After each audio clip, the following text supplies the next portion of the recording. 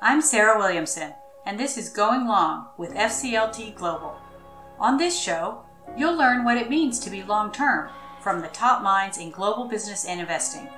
Leaders from companies and investment organizations join us to discuss how they are leading their teams for the long run on issues including capital allocation, risk management, climate change, and sustainability. To learn more, visit our website at fcltglobal.org. So welcome. Mark Wiedman is Senior Managing Director at BlackRock, Head of International and of Corporate Strategy. He's a member of the Global Executive Committee and is charged with shaping the firm's strategy and global marketing and leading operations in EMEA, Latin America, and Asia Pacific. We're pleased to say that Mark recently joined the board of FCLT Global. BlackRock, of course, has been part of FCLT Global's mission to rebalance capital markets since our earliest days as a focusing capital on the long-term initiative. So welcome, Mark. Well, Sarah, thank you very much, and thanks for everybody tuning in today and hearing us talk about what we're seeing at BlackRock and around the world about long-term investing. Great, thank you. So, the funds that BlackRock manages on behalf of its clients and their beneficiaries are a significant part of the capital markets. So can you just talk a little bit about how you're thinking about incorporating sustainability into the investments of these assets under management, given their size? So let's start off with the founding proposition for us around sustainability, which is that sustainability is an investment proposition. We start with the premise that it's our clients' money, not our money, and that we have to act in their long-term interests. And what that has led us to is the realization and, in fact, a real pivot in our energies toward putting sustainability as part of how we manage money for clients. It means that having an appreciation of non-financial risks is arguably as important as having an understanding of financial risks, or certainly has to be part of the overall process. And it comes in a couple of different ways, or actually multiple different ways, that affects how we work with clients. At the first, as a baseline, ESG risks, environmental, social, and governance risks, are now fully integrated into all of our alpha strategies or active strategies and how we pick securities and actually how we make private investments all over the world. A second part is when we help clients build portfolios, our default position today is that they should take ESG-oriented strategies, which means strategies that actually consciously bake in higher risk factors around ESG risks, especially, and where the most interest from clients is, it's climate risk. And then third, it's about stewardship. And as part of our indexing business, we have large responsibilities on behalf of our clients to talk to, and in some cases, vote shares for companies in which we invest on our clients' behalf. And in those companies, we actually are saying to those companies, what is your sustainability strategy? How does your strategy map against a set of external risks, especially climate risk? So as you think about climate risk, let's take the alpha portfolios and the private portfolios first, because obviously those are ones where you're selecting which companies to invest in by yourselves, rather than sort of in conjunction with a client who is determining a benchmark. Are you thinking about we've sort of thought about these in a number of ways. Obviously, divesting is one way, getting out of the bad stuff. Another is sort of trying to get ahead of the curve, price in carbon, even when it's not being necessarily priced in the market. And another is kind of investing in things that are catalytic, that are trying to be innovative, that are perhaps, really trying to invent the thing or come up with a solution that changes the amount of carbon actually in the air. How do you think about the various balance, if you will, between the brown side and the green side, particularly where you've got that ability to select securities? So I think that's a great framing, Sarah, about how one can look at the various choices one has. From a perspective as an alpha investor, as an active investor, I'd say that our approaches to sustainability come in multiple flavors. At the minimal level, it's looking consciously at the risks that every company, every security presents from an ESG perspective. And again, that's most tangibly and consistently around climate risk, where we've been able to apply the most rigor using our Aladdin platform, to analyze individual securities and their exposure to future physical risk, like floods, rising sea levels, storms, but also to transition risks, including regulatory change. So that's one area that was just like table stakes. And I think really for a modern asset manager, that is just table stakes. The second part is when you take strategies that actually start to say, we're going to screen out securities. I think that's a little bit old school as an approach. That now you might take out a category, for example, like thermal coal, where we see really almost no investment case for that, for those companies. We think they are very quickly on the route to a difficult end. On the other hand, in the vast majority of the real economy, what you'll see are companies that have, in a given sector, a wide dispersion of how prepared they are for the future. So in the hydrocarbon sector, you will find some companies that have really thought hard and prepared themselves for a world which will become much less friendly to carbon production. And then you have other companies that are much less prepared. Now, and we ask ourselves as that part of that, which one should we buy? And sometimes the answer is actually can be, it is part of us being a consistent, sustainable investor, actually can be to actually own something that's a little less prepared, but it's got to be really cheap. More prepared, don't require a lower discount rate. And so that's leading to a significant reallocation of capital already in the markets. This year, for example, we've seen a real outperformance of companies at the sector level that are more ESG prepared and oriented versus they're less ESG prepared. Now, broadly, sustainable strategies have outperformed standard benchmarks dramatically this year. Some of that has to do with hydrocarbons underperforming as a category. But even within every sector, what we have found is the more sustainable organizations that have taken ESG risk much more seriously with a long-term view on making money have actually outperformed. So that's a second part. And then the last part is helping clients pick strategies that really skew towards ESG, including impact strategies that are actually going to have long-term aspirations to both have direct impact on financial returns, but also for the client, but also have a direct measurable output in the world. And the interest in that is enormous. And interestingly, our own impact public equity strategy has outperformed its standard benchmark by 1,100 basis points, 11% this year, which just shows that substantial reallocation of capital we've anticipated is actually happening.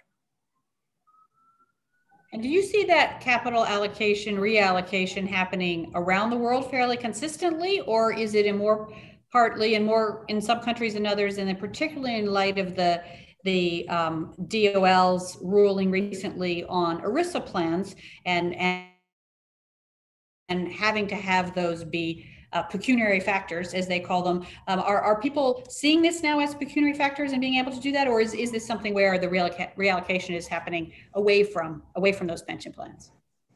So the big change for the last couple of years, almost the shock, is that sustainable investing since, let's say, 2017, especially around climate risk, but I'll come back to what's happening in 2020 with the social concerns, has gone from being so that kind of sustainable investing and interest from clients in sustainable strategy has gone from pretty much a niche, some Nordic pension plans, some Dutch players, an occasional like millennial investor, to mainstream. The number one topic on every client segment's lips is talk to me about what you're doing in sustainable investing. To give you an example, this year, 20 to 25% of the firm BlackRock's overall revenue growth, organic revenue growth, is coming from sustainable strategies. So that is a big transformation. So it used to be, again, a pocket discussion in various places. It's now spreading everywhere. And that is, frankly, a bit of a surprise. It's the biggest, and we hear that from clients everywhere in the world. Where is it most advanced? Well, of course, it's most advanced in pension plans in Canada, in Northern Europe. But actually, again, you're seeing really everywhere sustainable investing, even in places that you'd be least expected, like, for example, Texas and Oklahoma plans, or the Gulf are asking questions, at least, because they know that they actually need to grapple with these forces. And one of the big messages I'd leave for everyone is that finance as a category is way behind the real economy. Finance talks big, relative to these other sectors. But when you look at the substance, what we've found is that when we look around, it's places like consumer goods and in oil and gas, companies that have been wrestling with sustainability for a lot longer have much more articulated plans and than anybody in finance.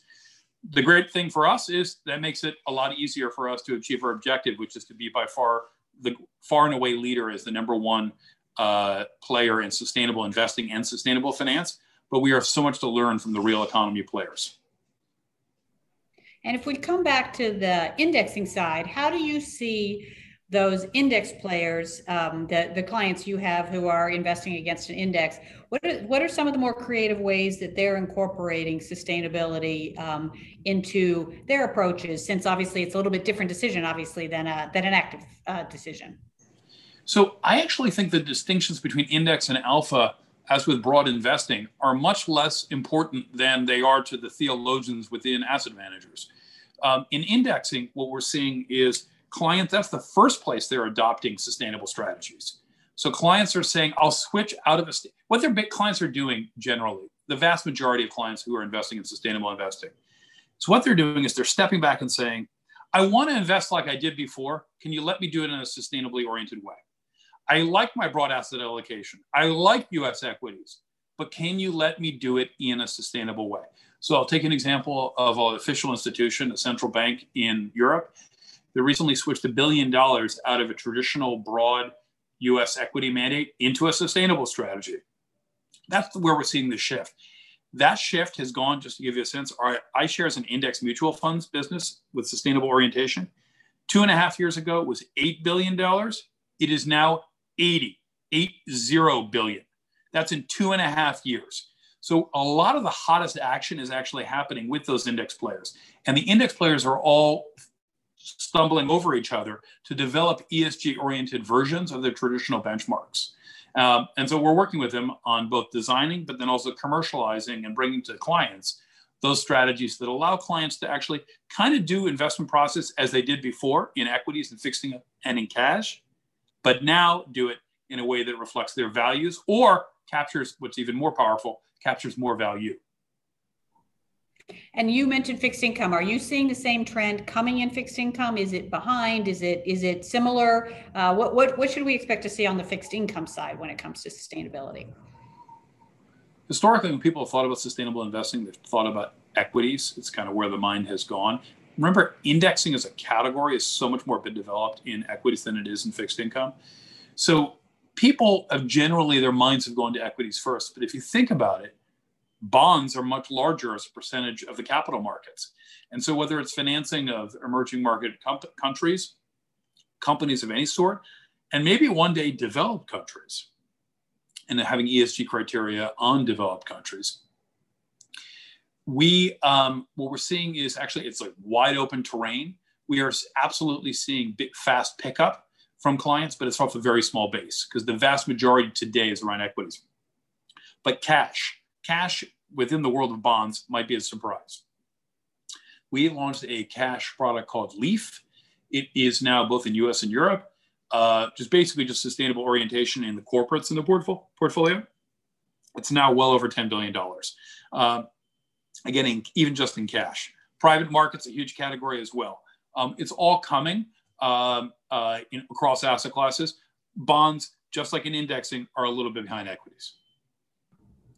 And of course, we're sitting here talking in the midst of a global pandemic. And you mentioned a minute ago a little bit on the sustainability. To some people means sustainability broadly, some people means climate. How about the social side or the sort of pandemic induced side? How are you all thinking about sustainability as it applies to people rather than planet? So ESG, environmental social governance, the place where the greatest rigor has been applied and probably the most focus has been on the E, and especially around climate risk and to a lesser extent biodiversity risks. In the S, this is a very, very wide spectrum of concerns. And so clients this year, whether it be Black Lives Matter in the United States or pandemic concerns all over the world, have become absolutely, and investors, much more focused on S. But you have to break S up S is not a uniform thing. We all kind of know what we mean by climate risk. And I can actually give you complicated models that will give you a sense of how your portfolio will perform over 30 years. In S land, I need to start off by, what do you mean by S? And so what I would say is we're seeing clients increasingly break down S into specific risk concerns and saying, let me understand those concerns. What we found is, by the way, the most powerful ESG factor, at least in the S world, this year has been employee engagement. How do you treat your employees, whether measured by objective statistics like attrition or retention, but also simply social media reports? That's actually been a very powerful signal for understanding which companies would outperform during the pandemic. But broadly, in Denmark, the top concern from pension plans is, you, the asset manager, are you paying your taxes properly in all the jurisdictions? That's not really on the lips of most other S investors. They're more concerned, for example, about racial equity in companies. So it's really all over the place. And I think you have to go down the next level of analysis, break it apart, and say, what risk factor are you really talking about when you say S? And if we turn to BlackRock yourself as an organization, rather than just as a manager of client assets, as you said, how are you all thinking about the BlackRock itself responding to these ESG concerns? Are there changes going on that you can talk about? Well, by far the dominant push in our firm has been reshifting our entire strategy around sustainable offerings and analytics to all of our clients. So that's a huge shift that's underway, and it's externally oriented, which of course gets the most energy in any commercial enterprise that's externally oriented. Within the organization, and we're carbon zero, net zero on everything that we directly touch. So that was kind of behind us. The big change this year has been, and on the pandemic as well, we gave what for us is a huge portion of our philanthropy. We gave $50 million to support COVID relief, which for us is gigantic because the size of it, we may sound like a big firm, we're actually kind of a small firm. And we actually gave about 10% of our overall endowment away on COVID as a priority in the middle of the March-April crisis around the world. The big place that's created the most soul searching for the organization is around diversity, equity, and inclusion, around Blacks and to a lesser extent Latinos in the United States and actually all over the world, particularly in the UK. These are the two places where we've had the most internal dialogue and discussion. We, like almost every other financial services firm, like almost every company, have an underrepresentation, particularly of Blacks in senior roles. This has shown a spotlight on long-built problems that we have to commit ourselves with huge energy to fixing over the long haul. So that's been a huge part of the dialogue inside the firm and of our energies. And an enormous fraction of our executive committee time is applied to exactly what I just talked about. Basic incorporation, inclusion of more Blacks and Hispanics in the US, and where we can talk about it legally in other markets. Well, and it's so, I think, important for us. You were talking about companies that are future oriented and really, getting ready for the long run. It's such an important part of whether it's climate or some of the social issues. It's about the long term, and I think we've all realized how much those come together. Coming back to your point on social media and the data that you've gathered there's obviously a lot of work going on in many places around corporate reporting on more ESG or non-traditional metrics. You've already built, your Aladdin system, you're using social media and so on. How important do you think it is for companies to get those disclosures right and to sort of take away some of the pain points of disclosure there, or have the investors sort of moved beyond it in some way because you're getting so much data from alternative sources? We really need companies of all stripes to be disclosing their own metrics that we can actually track over time, both in around the whole range of ESG risks. And we particularly favor the SASB and TCFD frameworks as being a way that we can look across companies in particular within sectors and understand what's happening. But I think that actually when you talk to companies, the number one cry they have is, could you please have fewer people asking us for disparate approaches, which we're totally sympathetic with. And we're very pleased with the recent announcement by a number of kind of rule setting bodies to set a plan of converging a set of standards. We think the IFRS is probably the most likely framework that will, or body of rules to help bring it all together. But pending that, we need SASB and TCFD disclosures. In addition to what we pick up about companies in social media and on satellite photographs and everything like that. But companies' disclosures themselves help to make clear management attention on those problems. I can tell you at BlackRock, we are doing our own TCFD disclosure in the near future, and it's getting a lot of attention. We're talking about it at the executive committee. We're focused on things that maybe won't look as great as we might want them to possibly look. And what do we do about that? Not about whether we disclose, but whether we act on it. And our experience has been that, if you shine actually, it's not ours experience. It's a guy named Galileo said it. If you want to manage something, you need to measure it.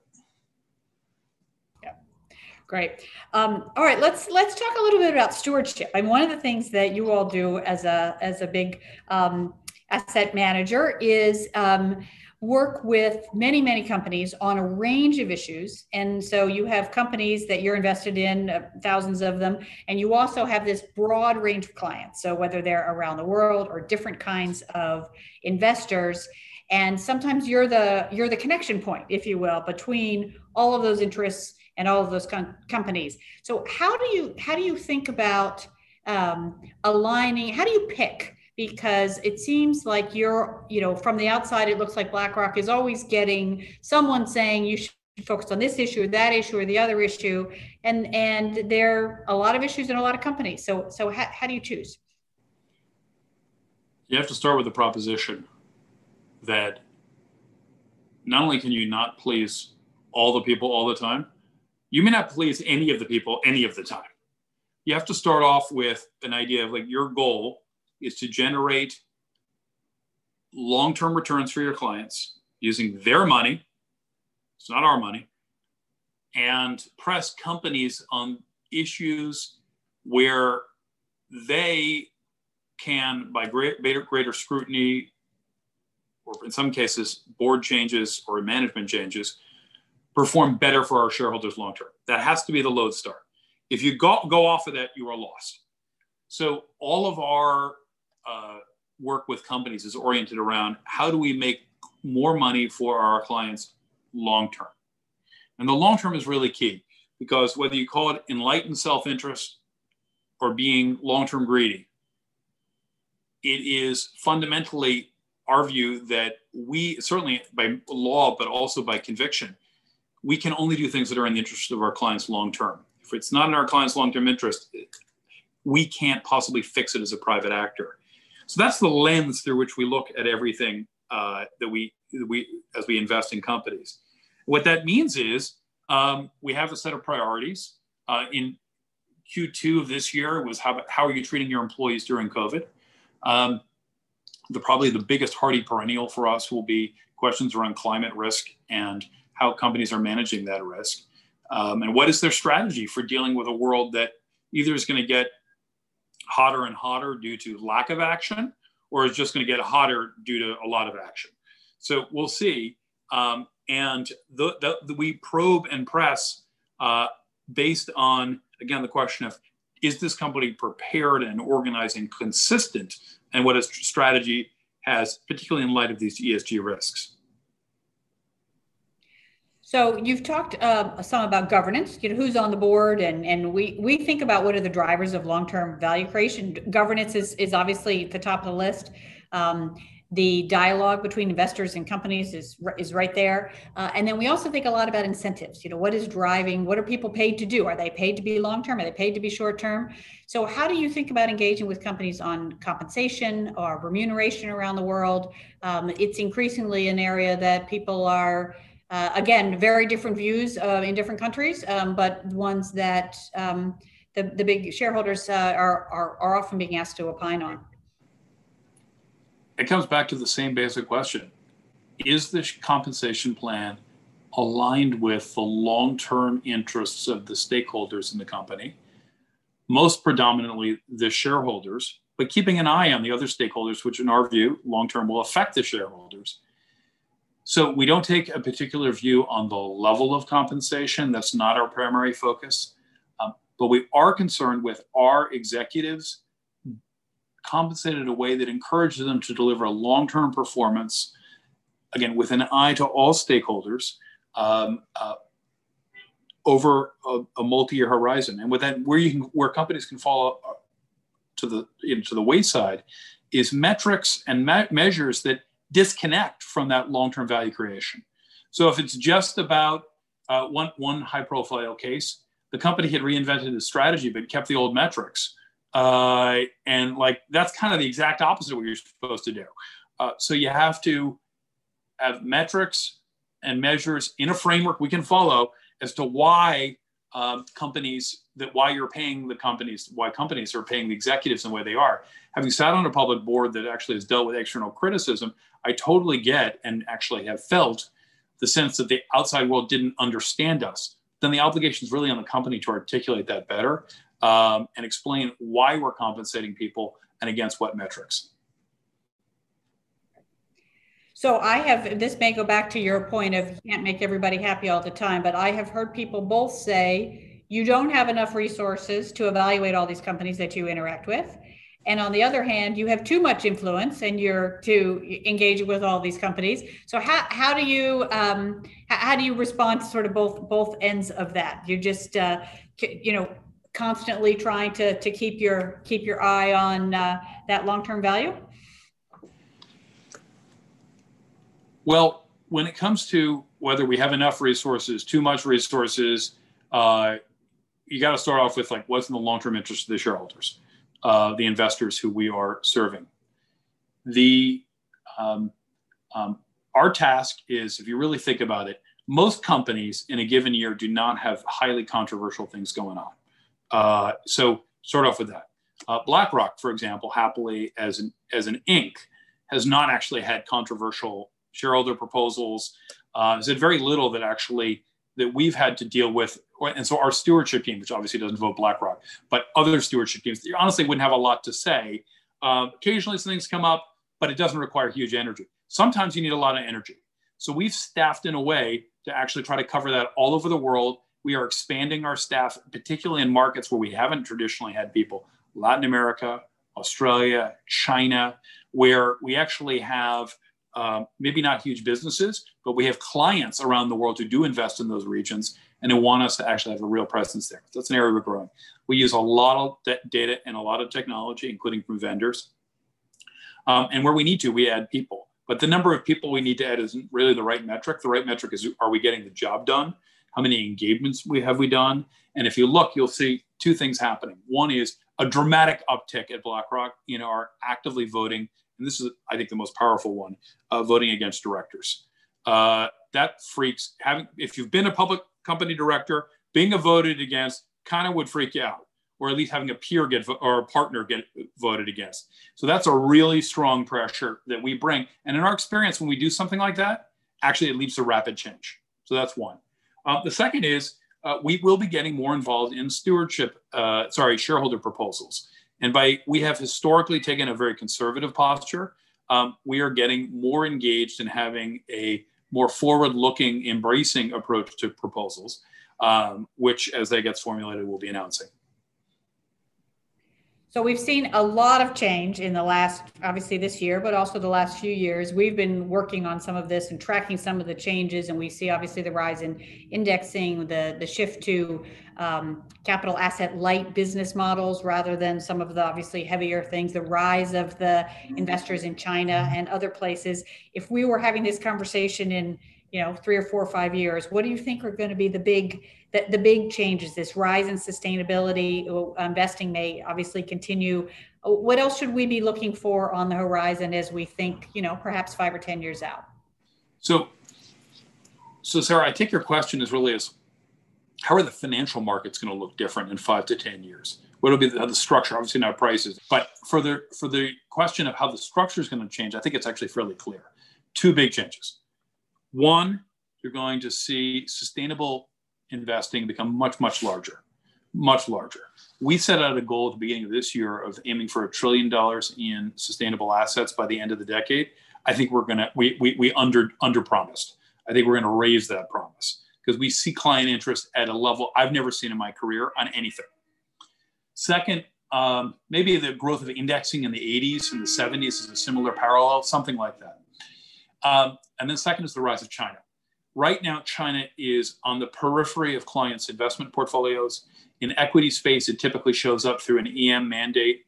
I would argue that in 2020, 25, 2030, the idea of having China, the second largest financial market in the world, show up as a subpart of a category invented 35 years ago to describe basically poor countries doesn't really actually make any sense anymore.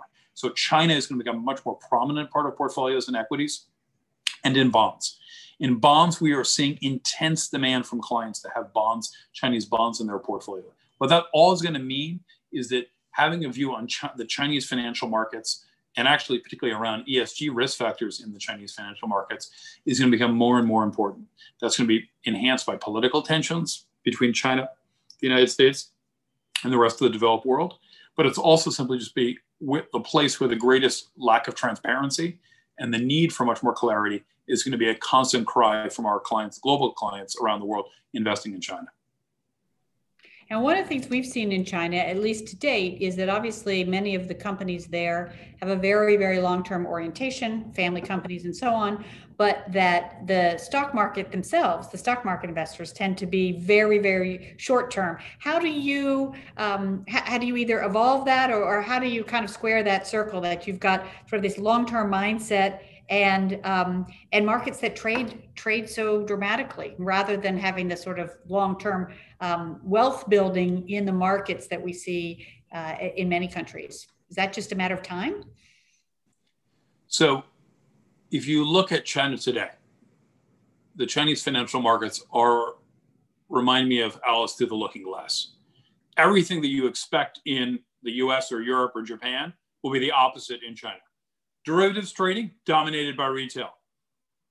Equity trading, dominated by retail.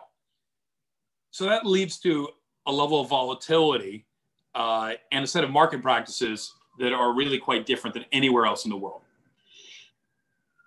That's going to change.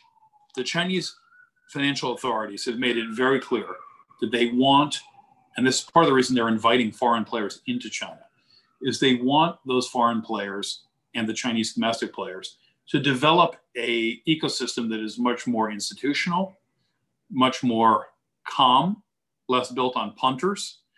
And actually what I would say is that for the long-term investor, look, if you're a long-term investor going into China, if you are patient, you should actually outperform noisy retail investors who are trading in and out. We have some excellent quantitative strategies that work really well in China, but it's largely about the fact that there's a lot of noise traders in those markets. And if you're a long-term patient investor, you should be able to generate significant alpha in those markets, or at least benefit over the long haul from the growth of the Chinese economy without worrying a lot about the short term. All that said, it is still a fairly, the one part that is emerging market around China from an external perspective is the market infrastructure. The market practices are still in development. That's part of the reason why they're asking, they being the Chinese authorities, are asking foreign players to come in, help bring foreign technology and know-how. Less so capital, although that's relevant. More about actually helping to raise the bar in the Chinese markets and ultimately make those markets more efficient and help the Chinese figure out how they can save out of what is a retirement crisis that is dramatic by American standards. Yeah, that's a big issue in a lot of countries, but that's a critical issue there. So as we think about the long term, think about building savings, thinking about sustainability, thinking about the rise of China, it sounds like an exciting place to be over the next 5 to 10 years. It's not getting any calmer. That's for sure. You'll have plenty to do. We see China as probably it's really the only place in the world where we see dramatic expansion opportunities for us and for our competitors. And again, the reason is the Chinese have made a decision to open their capital account, and our clients globally want to be part of that. They see the diversification benefits of owning Chinese exposures. They see they want to participate in the growth of the second largest financial market, which, by the way, pretty soon could be the first. And they want to be part of that. Yeah, great. Well, thank you so much for your time today. Having this perspective into, your thinking and sort of planning for the future is really helpful for us. Obviously, as you well know, at FCLT, we are trying to focus on the long term, get ahead of it, be future oriented, think about where the financial markets are going and how they can evolve to really support a long-term sustainable economy. And we really appreciate your time and support in that effort. Well, Sarah, it's been a great honor, and thank you to everybody at FCLT for helping to, over the long haul, advance the case for the long term. Thank you. Thanks for listening to today's episode of Going Long with FCLT Global. Be sure to hit subscribe to get new episodes every other Monday. To learn more, visit our website at fcltglobal.org.